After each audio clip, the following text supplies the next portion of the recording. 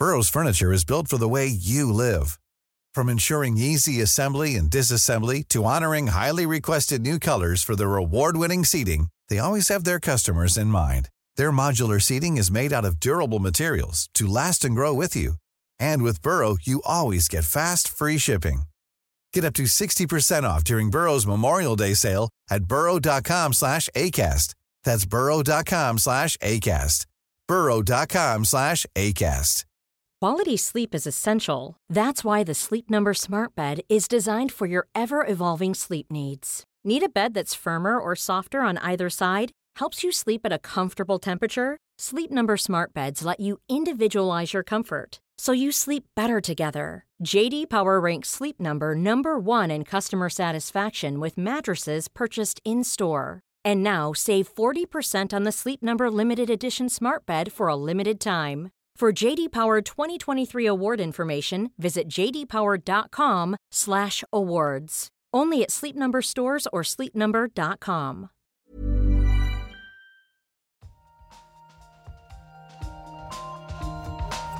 In an experiment. We don't know yet. Why is light so far? Like, it sounds so simple. They had no idea. But now the data speaks. I find this not only refreshing, but at some level astounding. Nature. Welcome back to the Nature Podcast. This week, we're finding out some of the issues affecting LGBTQ+ people in research and looking into the genome of one of Australia's most iconic animals. Plus, we'll hear about the computer coded in DNA.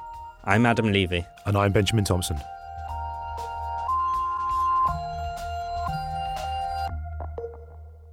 First up this week, we have some quality content for you. Why did you say it like that? Like what? Well, you said quality a bit weird. Did I? Oh, this better not be a koala pun. We are a serious science podcast, Adam. Ben, you know I take this equally as seriously as you. Right. Well, just get on with it then. Tell us all about the koalas. What makes you think this is about koalas? So koalas are not usually something you'd associate with cutting-edge genetics, but while they're not as popular amongst geneticists as good old E. coli, scientists have finally been able to sequence the koala genome. So koalas join the esteemed list of species that have had their genomes sequenced. But even among marsupials, koalas are unusual, and their genes give some insights into their unique lifestyles, as well as providing information for conservation projects. I met Rebecca Johnson, leader of the Koala Genome Project, and started off by asking her for some facts that we should all know about koalas. Everyone probably already knows the koala is cute. But things that are interesting to know and people should know is that they're the only living species from their entire family. And over evolutionary time, there were probably up to 20 different koala species, but we only have the one now. And their closest living relative is the wombat. What did they mean to you personally then?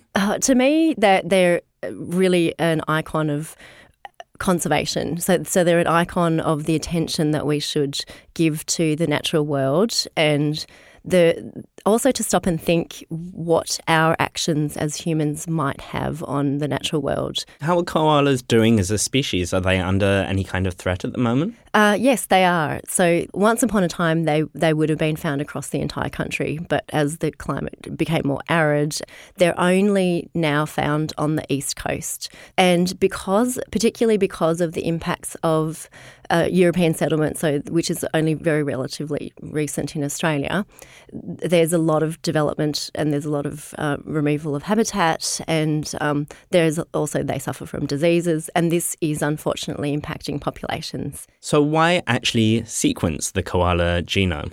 Well, the koala in general has such a specific lifestyle. They've got such specific adaptations to living in the trees and eating a very narrow diet of largely eucalyptus, to the point where it would be toxic or fatal to most other mammals. Well, let's not beat around the bush. What did sequencing the genome tell you about how they managed to maintain this quite ridiculous diet? Yeah, so we found that they're basically super detoxes. So there's a group of metabolic enzymes called the cytochrome P450s, and these are enzymes that are so important for metabolism of things in the environment. Every organism has them. from very basic multicellular organisms to right up to humans have many of them as well. Koalas seem to have many, many more than any other species. And this isn't the only thing you found out about the koala's diet. You were also looking at how the koalas managed to be quite picky eaters. Yes, so they eat a really restricted diet. They are trying to avoid eating as much poison as possible. And we found that they seem to have a lot of bitter taste receptors. And this is probably to help them avoid toxins and probably also helping them to optimize the nutrient content that they're choosing. But it wasn't just diet that you were looking at here. It was also how the immune system of the koala can cope with various problems that koalas are currently facing. Yeah, that's right. And so koalas suffer, unfortunately, from chlamydia, but they get it in their eyes and they also get it in their reproductive tract. And this can, if untreated, can result in blindness or them becoming infertile and ultimately death. And it is presumably incredibly painful. So being able to characterise the immune genes was amazing because we can then start looking at how these are expressed in animals that either have chlamydia or have recovered from chlamydia, or even animals that are used in a chlamydia vaccine trial. So an incredibly powerful set of genes that we can now see how individual animals respond. So far, lots of very interesting information about koalas, but how would this actually feed into efforts for conservation? Yes, so we've shown that the animals that are very genetically diverse are the ones in Queensland and New South Wales, which are also the ones that are showing declining populations, very significantly in some cases. The Queensland population is estimated to decline by 50% in the next 3 generations, which is only 20 years. The New South Wales population similarly is thought to decline by, estimated to be about 30% in the next 3 generations. So something really needs to be done now. And the genome got enough attention from the New South Wales government that they decided to use genetic markers as a form of management going forward. So this information about diversity is already feeding into conservation decisions. Are there insights from this work that could help maintain koala populations' diversity? We've been able to reconstruct what koala populations looked like through history. And this is really important for management because it's very tempting to manage a species just the way you see it now. So to bring in the way a species has been historically for 10, 20, 30,000 years is the best practice for managing it because you're allowing them to exchange the genes that remain in the population. So it's incredible to be able to document that diversity and ensure that we are making decisions using those data. Do you think there's more that can be done now based on this work that could help conservation?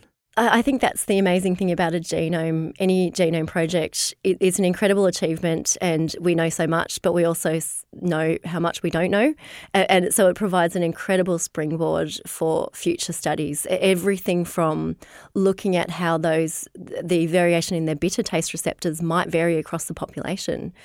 Some animals are known to love certain trees. And what is the interplay between the trees that they choose and the variation that they show in their own genome. So having a genome is really just the beginning. That was Rebecca Johnson, Director of the Australian Museum Research Institute. You can find her paper in Nature Genetics, nature.com/NG. There's also a short video about the research on our YouTube channel, youtube.com/Nature Video Channel. Don't worry, there are no puns in the video. Thursday the 5th of July 2018 is LGBT STEM Day. It's a day to recognise marginalised sexualities and gender identities in science, technology, engineering and maths. It aims to help raise awareness and support and strive for increased inclusivity and diversity. In this week's Nature, John Freeman from New York University has written a comment piece looking at the reasons that LGBTQ+ people are dropping out of science. I gave him a call and started by asking him about his own experiences of academia. I've had a number of experiences in my career as an undergraduate. A professor warned me that I wouldn't get into any PhD programs if I kept looking the way I did. And then also cases where, for example, as a starting out faculty member, when I was interviewing postdoctoral candidates for my lab, and, a colleague pulled aside a postdoc candidate for my lab to let him know that I'm gay, just in case it might be a problem. So this is not at all something that is from decades ago, for example. This perspective really is more on how this affects us today. I mean, what is the state of play then at the moment for people who are LGBTQ plus in STEM? I mean, you say they're dropping out. What's going on? So research on LGBTQ people in STEM fields is extremely scarce. From the few studies that exist, which have really come out recently, the results are quite sobering. So estimates suggest that LGBTQ people are roughly 20% less represented in STEM fields than expected. Now, studies that can really get at the mechanism a little bit more and say what's going on are those studies that look at dropout in particular. So there was one study published this year. What they found was that men from sexual minorities who started university specializing in STEM fields were far more likely to drop out of those STEM-focused degrees after 4 years. However, they were more likely to pursue practical research experience and more likely to get involved in labs. And besides that, with this underrepresentation and with this attrition or this dropout, when they do continue on in STEM, it's very clear, recent surveys showing that LGBTQ people report more negative workplace experiences. 69% felt uncomfortable in their departments. So with all this information, what it's suggesting is that STEM fields are not really being a welcoming environment for LGBTQ people. You say in your comment that invisibility is a problem for LGBTQ scientists. What did you mean by that? Being from a sexual or gender minority, being an LGBTQ person, is not visually conspicuous often, in the sense that people often can't tell if someone is LGBTQ. But in science, it's so critical to have, for underrepresented groups, role models and peers and other people that look like you and are like you. And this is something that has been explored a lot with women in STEM fields and those from minority ethnic groups. And so there's a number of reasons how LGBTQ people, when they're in STEM, are not deciding to be visible, and that can be a problem because there's other LGBTQ scientists, and especially trainees and students, won't really benefit from a sense of belonging and inclusion that they might feel if they saw visible role models and saw visible peers and other people, where it's an implicit signal that this is a community where they can participate and belong. Well, John, what needs to be done to create an inclusive environment for LGBTQ researchers? So I think a number of steps should be taken. I think that the diversity initiatives of federal funding agencies and of universities widely should really consider including LGBTQ people in an official manner, and that would do a number of things, I think. For one, certainly directly, they would foster LGBTQ representation in STEM fields. It would also send, I think, an official signal to the scientific community that this is a valued form of diversity, LGBTQ people, and that this is a kind of diversity that science cares about and wants to see adequate representation of. I mean, we can't have this conversation really without mentioning that, of course, it's LGBT STEM Day this week. My question to you, John, is, obviously that's a big deal, right? It's the first international day. Who is doing good work in this sphere at the moment in terms of raising awareness of the issues and what have you? There's a lot of good work being done by a number of organizations. So Out in STEM and the National Organization of Gay and Lesbian Scientists and Technical Professionals, and Pride in STEM, and a number of other groups. Recently, there's been a visibility campaign called 500 Queer Scientists online that's taken place this month, where LGBTQ scientists can post their bios and their stories and a photo and be part of this sort of database where you can see other people. And when I was looking through it, it made me realize how powerful it is and how much of an issue of invisibility it is to see 500 plus LGBTQ scientists on this website that you can just Google and get to. Not only is it great for visibility, but also I think in terms of next steps that departments could be taking. When inviting speakers, you can now go into the database and find these people, and I think that will be really valuable moving forward in trying to be more inclusive and to do all the kind of small and subtle steps to make it a more visible and welcoming environment that we know will lead to positive effects for LGBTQ representation and reduce this dropout rate that we're seeing. That was John Freeman from New York University. You can read his comment over at nature.com/nature. Later in the show, it's the news chat, where we'll find out whether there's an upper limit on how old humans can get. Before that, though, Ellie Mackay is here with this week's research highlights. If you've ever awkwardly tried to guess if a friend is pregnant, then you know how marine biologists feel.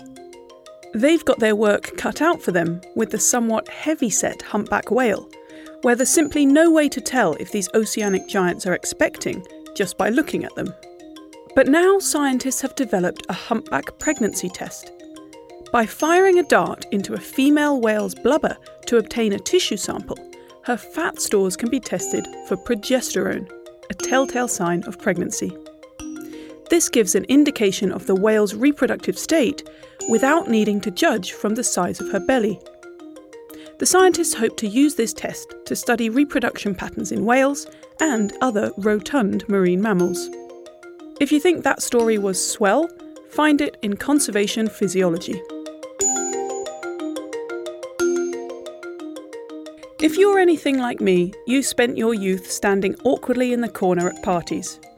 But to date, nobody has known where giant manta ray youths spend their time, as the rays are usually only sighted once they're adults. Now, scientists may have finally solved the mystery of the missing mantas with the discovery of a marine nursery off the coast of Texas. The researchers found that 95% of the mantas in this sanctuary were juveniles. They believe the plankton-rich waters are an attractive haven for baby and teenage rays before they brave the wider ocean. For more on that story, glide on over to marine biology. Next up, reporter Lizzie Gibney has been finding out how to calculate using DNA. Even if your handwriting's pretty terrible, if you wrote down the number 7, I could tell that it wasn't a 6. That's because each 7 will share common features, a line across the top and one going down. But the exact shape can vary a lot, so computers find recognising patterns like this hard. One way computers can handle this kind of image recognition is to use an artificial neural network, a kind of algorithm modelled on the way the brain works. In neural networks, connections between artificial neurons have different strengths, known as weights.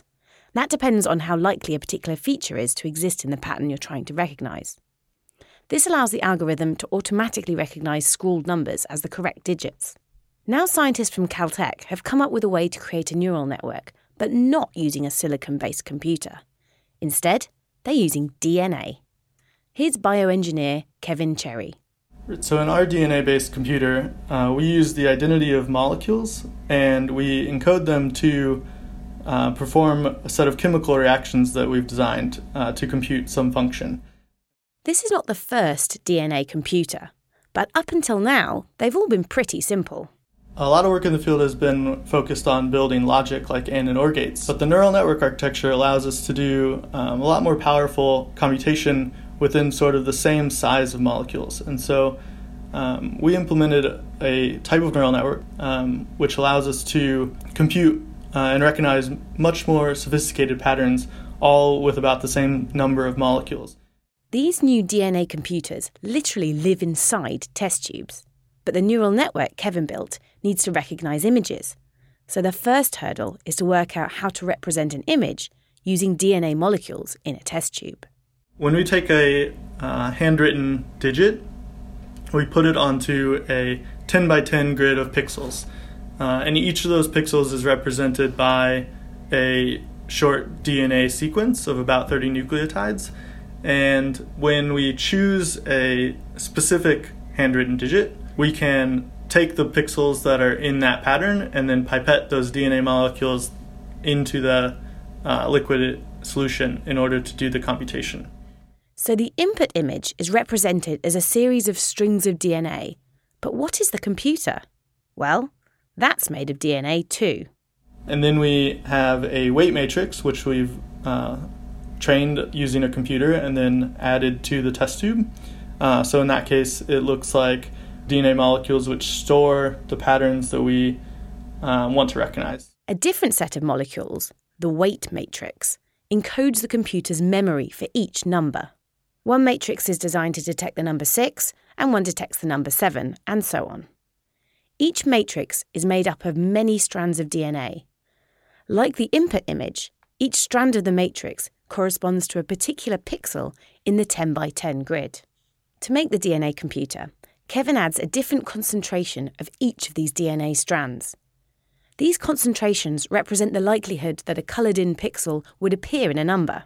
In neural network jargon, these likelihoods are called weights, and they're calculated using a regular computer.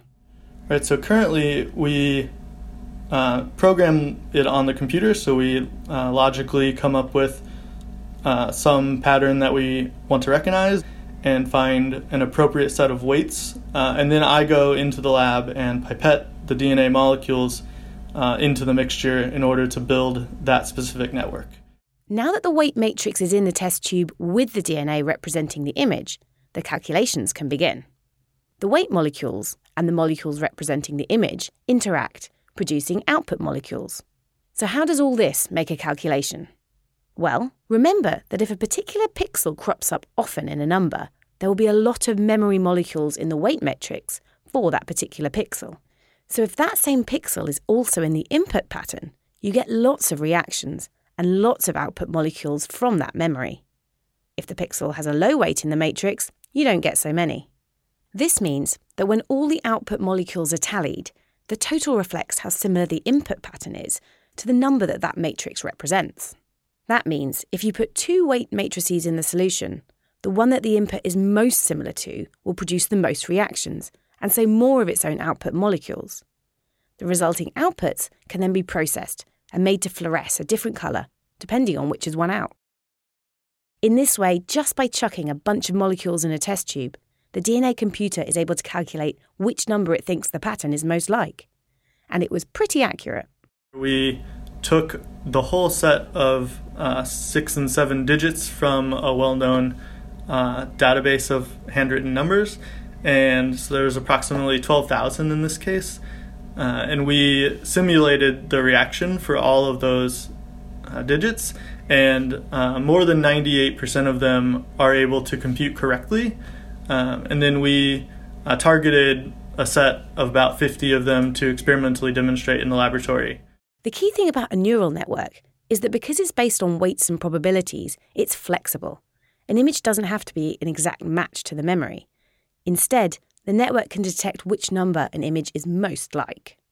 Right now, the network has to be programmed by manually pipetting in different concentrations of DNA to represent the different weights. One day, he wants to create a DNA computer which learns on its own.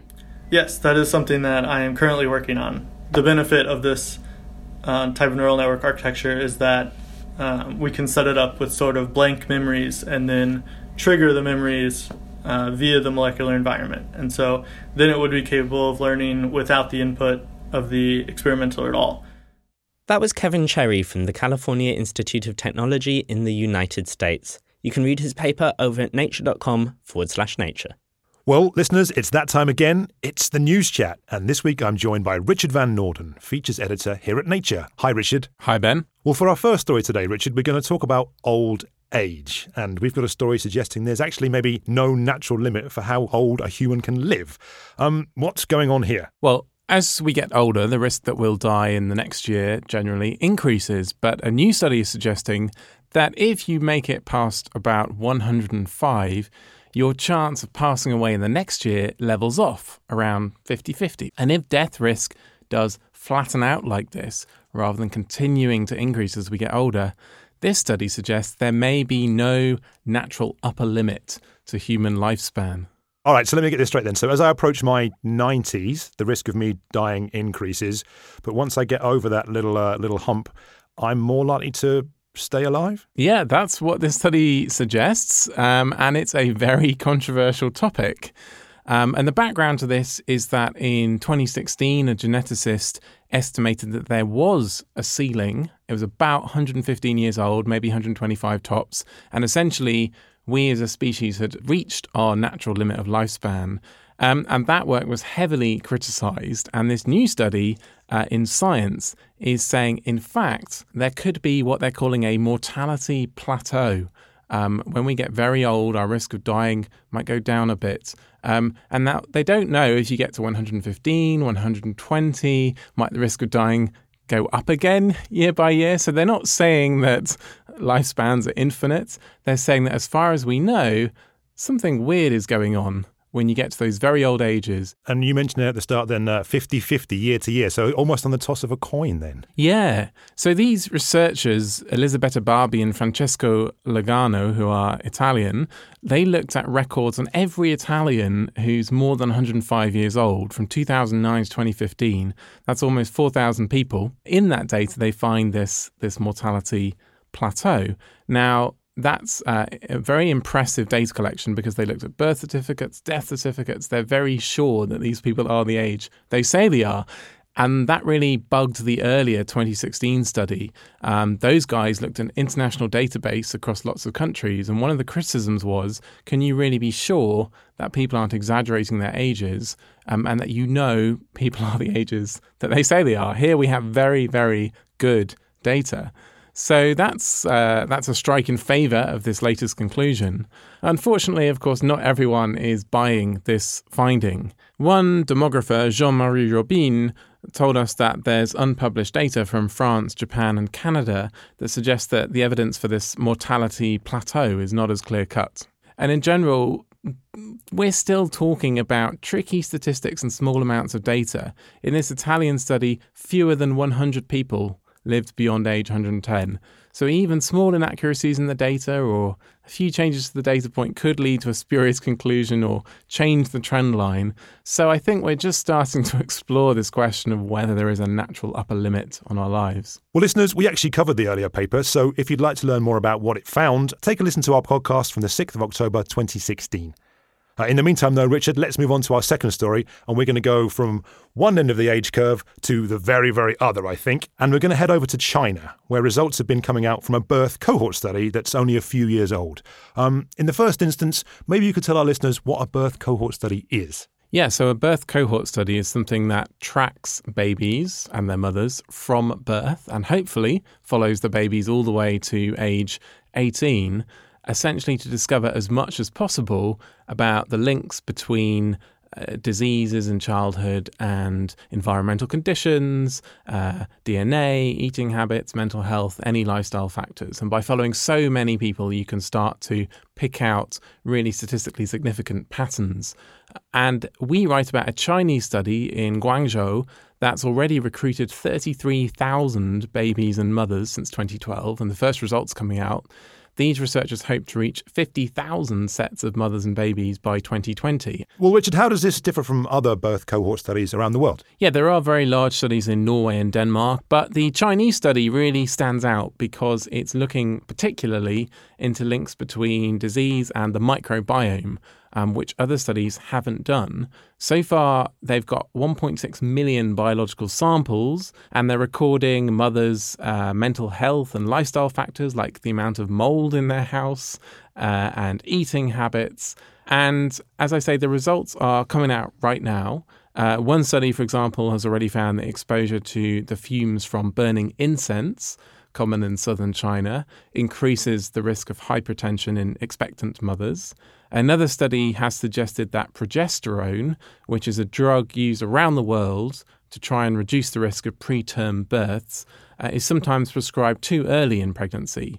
In more than 40% of the women in the study, in fact, when it's given before 14 weeks of gestation, you get a higher risk of postpartum depression and a higher risk of the baby needing to be born by caesarean section, but no necessary benefits in reducing the risk of a preterm birth. So these are immediate kind of studies, but perhaps very interestingly, a team from the UK and China is trying to figure out how the microbiomes of babies born via the vagina are different from those of the babies born by caesarean section. So this study with so many babies could give us the statistical power to separate out the variables that influence the baby's microbiome. And this could include things like antibiotics, like medications, could include environmental pollutants.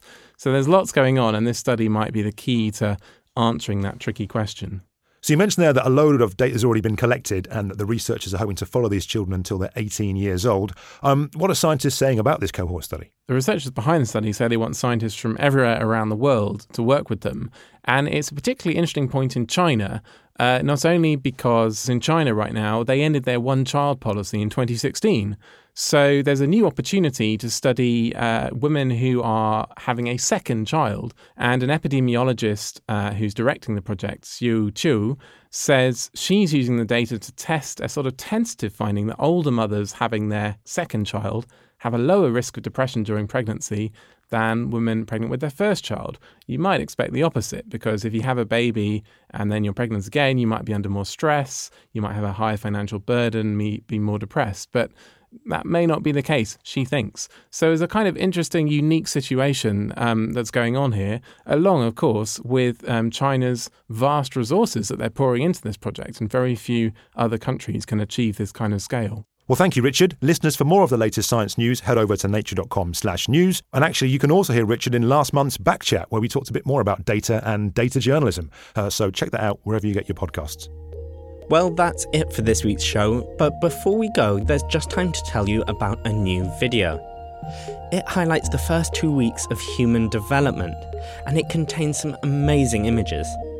You can find that, as well as our koala video, over on our YouTube channel. That's at youtube.com/nature video channel. I'm Adam Levy. And I'm Benjamin Thompson. Thanks for listening.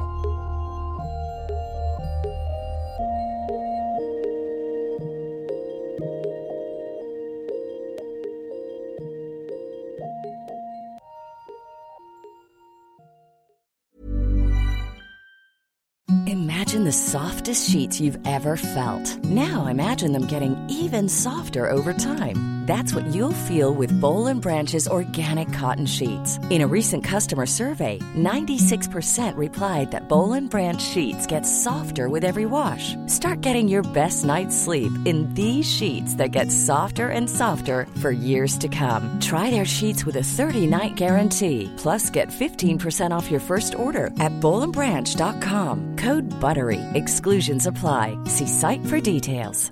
Want flexibility? Take yoga. Want flexibility with your health insurance? Check out United Healthcare Insurance Plans. Underwritten by Golden Rule Insurance Company, they offer flexible, budget-friendly medical, dental, and vision coverage that may be right for you. More at UH1.com.